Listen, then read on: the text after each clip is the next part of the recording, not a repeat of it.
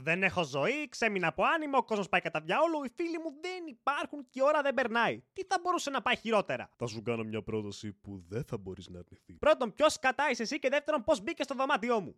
Είμαι το Spotify. Επίσης, είμαι αρκετά σίγουρος πως αυτό που είπες ήταν ατάκα από τον Να'Ναι. Όχι. Ναι, ήταν. Σοβαρέψου. Τι ήταν αυτό?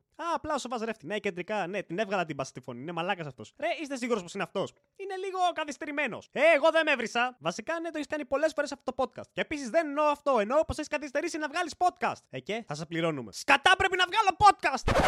Λογικά θα αναρωτιέστε γιατί μιλάω μόνος μου πάλι με ένα τυπά που είχε μπάσα φωνή και μετά γίνει ίδια με τη δικιά μου. Είμαι ο Γιώργος, σήκωσα τον κόλλο μου για να φτιάξω ένα opening και αυτό είναι το ότι να είναι podcast.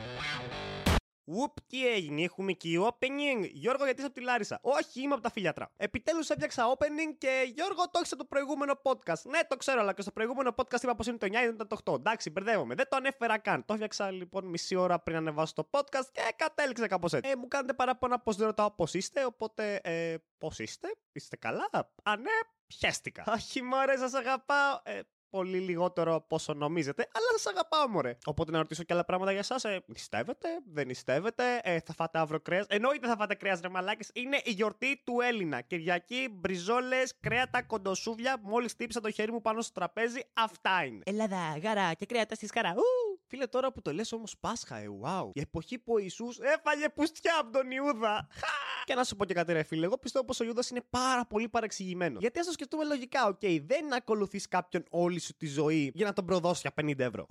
Παίζει και ο Ιησούς να ήταν λίγο αρχιδάκος. Κάτι θα του έκανε. Δεν γίνεται, ρε φίλε. Κάνει τόσα θαύματα. Θα του γαργάλαγε λίγο τα ποδαράκια του τάπλαινε, θα του έκανε το κρασί νερό. Μαλάκα, να θες να μεθύσει και να σου κάνει το κρασί νερό. Ρε μαλάκα, το είχα κάνει και εγώ τότε. Άντε γάμισου. Οι άλλοι στο μυστικό δείπνο θα είχαν μεθύσει και θα θύμιζε σε νηδρίο από την Εμιδάτος. Μ' αρέσει που τα λέω όλα με ένα παράπονο, λες και εγώ ήμουν ο Ιούδας. Που να σου πω κάτι, σύγχρονα, μάλλον θα ήμουν ο Ιούδας. Θα ήμουν κάπως μαλάκα, μου παίζει πουστιές, δεν με σέβεσαι, μου κάνει το νερό κρασί, το κρασί νερό. Άντε γάμισου. Αν μου κάνει και τις πατάτες ψάρια, θα έχουμε πρόβλημα. Εγώ πιστεύω πως ο Ιησούς ήταν ένας extreme pranker, Είχε κάνει σίγουρα τρελές μαλακίες στον Ιούδα. Και θα μου πείτε γιατί. Γιατί μπορούσε. Θα ξύπναγε το πρωί και θα τον είχε τυφλώσει για να νομίζει πως είναι βράδυ και θα γελάγαν όλοι μαζί του, ρε μαλάκες. Αυτό είναι μια πάρα πολύ ακραία, αλλά πολύ γαμάτη πλάκα. Μαλάκα τον Ιησού τον πάω τελικά. Λέει το Ιησούς να πεις στο πλάκα κάνεις. Για 100 ευρώ τύφλωσε τον Ιούδα και ρίξε στους Ρωμαίους. Ναι, Ιησού, το να ρίξει κάποιον που δεν σε πάει στους Ρωμαίους δεν είναι η πιο σοφή επιλογή, Και να τον καλείς μετά και σε δείπνο είναι ακόμα χειρότερο. Αλλά παιδιά, ο Ιησούς είχε αρχίδια. Όχι μόνο κάλεσε κάποιον που ήξερε πως θα τον προδώσει σε δείπνο, του πλύνε και τα πόδια, του δώσε ψωμί, του δώσε και κρασί. Στον Ιούδα μπορεί να το κάνει νερό. Και μετά πήγανε και στις ελιές. Πού τις βρήκε τις ελιές ο Ιησούς, ρε μαλάκα? Ελιές έχω εγώ στη Λαμία, τι στον Μπούτσο.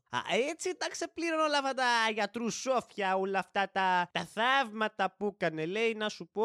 5 στρέμματα, 10, 20, 30, τα δίναν αυτοί. Λέει, βρήκα το φως μου, τα κάτω στρέμματα. Είσαι φτωχός και θα πεθάνεις. Τα χρειάζεσαι. Αλλά Ιησούς, εγώ κάνω θαύματα. Δεν χρειάζομαι τέτοια. 45.000 στρέμματα από ελιές. Ναι, μαλάκα, γιατί όχι? Εκεί μάλλον κρεμάστηκε και ο Ιούδας μετά. Γιατί πολύ απλά δεν είχε μείνει ελιά που να μην ήταν δικιά σου. Ήτανε ο Ιησούς ο συγχωρετής, ο Ιησούς της αγάπης και ο Ιησούς ο μεγαλογιοκτήμονας. Έτσι. Άμα ήθελε, μπορούσε να κάνετε ανάλυση σε οτόκου να παίξει παγκοσμίως στον MTV. Σίγουρα. Η κηδεία της Παναγίας θα είχε τις ίδιες ομοιότητες με την κηδεία του Μάικλ Τζάκσον. Τι λέω, ρε μαλάκα. Εντάξει, όμως για να είμαστε και δίκαιοι, ο Ιούδας είχε και κάποια τσίπα μέσα του, θα ήταν κάπως 10, 20, 3. Να σου πω, επειδή είναι 50 ευρώ, δεν είναι και τίποτα σπουδαίο. Μη μου το σκοτώσετε κιόλας. Έχουμε περάσει και κάτι χρόνια μαζί. Τον αγαπάω και λίγο όταν δεν με τυφλώνει το πρωί για να νομίζω πως είναι βράδυ και να μένει στους Ρωμαίους. Και οι Ρωμαίοι ήταν κάπως. Σιγά τώρα, μωρέ, πώς κάνεις έτσι, να το σταυρώσουμε κιόλα. Και μάντεψε, ρε μαλάκα. Τον σταυρώσανε. Όχι. Ποιος θα το είχε σκεφτεί? Ο Ιούδας ήταν κάπως. Τον σταυρώσανε. Πώς έγινε αυτό? Ρε φίλε, σταυρώνανε μέχρι και τα ποντίκια τότε. Έκλεβες ένα χλάδι και σταυρώνανε ολόκληρη την οικογένειά σου. Και το ζώο σου μαζί και το σκύλο σου. Τι περίμενες? Τώρα όμως αυτά σωστά πράγματα. Αυτοί οι Ρωμαίοι ήταν πολύ απολυτικ. Και το μεταξύ δεν ήταν και κάτι σπουδαίο. Ένα Οβελίξ ήταν όλοι του. Σιγά το πράγμα. Σφαλιάρες, ξύλο, αστερίξ, δρύδης και αντεγιά. Σαν συνάντηση στα λιώσια θα ήταν, ρε μαλάκα. Αλλά οι Ρωμαίοι τσίπα μέσα του, ρε μαλάκα. Όχι απλά το σταυρώσανε. Το βάλουνε να κουβαλήσει το σταυρό μέχρι την πλαγιά ενώ του είχαν φορέσει τις ελιές στο κεφάλι. Ρε μαλάκες, εντάξει, είπαμε. Τον σταυρώσατε, θέλετε να δείξετε ένα παραδειγματισμό. Too much, ρε μαλάκες, too much. Τέτοιες σκηνές μόνο στην Ηλιάδα έχουμε δει όταν ο Αχιλλέας έσυρε το πτώμα του. Πώς το λέγανε, ρε μαλάκες? Προμηθέας, όχι, αυτός είναι στην Πάτρα και είναι ο μαλάκας με τη φωτιά. Περικλής, όχι Περικλή, έλεγα το παπαγαλάκι μου. Πέτρος, Πάτροκλος, ναι, Πάτροκλο το λέγανε. Και τώρα θυμήθηκα πως τελικά το παπαγαλάκι μου το έλεγα Πάτροκλο, όχι Περικλή. Ναι, μαλάκες, είχα βάλει το παπαγαλάκι μου Πάτροκλο. Ναι, τελικά γι' αυτό το έσκασε, έτσι. Δεν ήθελε ούτε το όνομά του. Γιώργο, λες μαλακίες! Καλά, εσύ τώρα το κατάλαβες. Βάζουν λοιπόν τον Ιησού να ανέβει όλη την πλαγιά με ένα σταυρό ενώ ματώνει. Και μαλάκες, όταν είναι πάνω στο σταυρό και είναι έτοιμος να πεθάνει και να το σκοτώσουνε. Πατέρα, μη τους κάνεις τίποτα, δεν ξέρουν τι κάνουνε, συγχώρεσέ τους. Τι εννοείς δεν ξέρουν τι κάνουνε?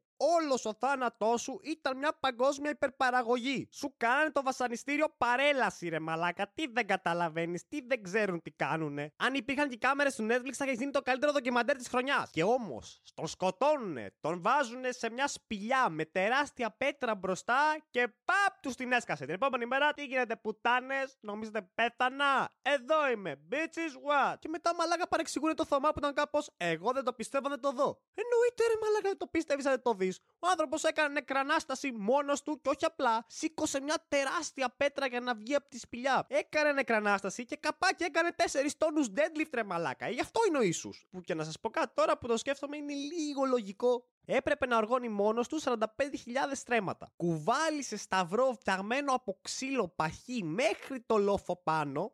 Σταυρώθηκε.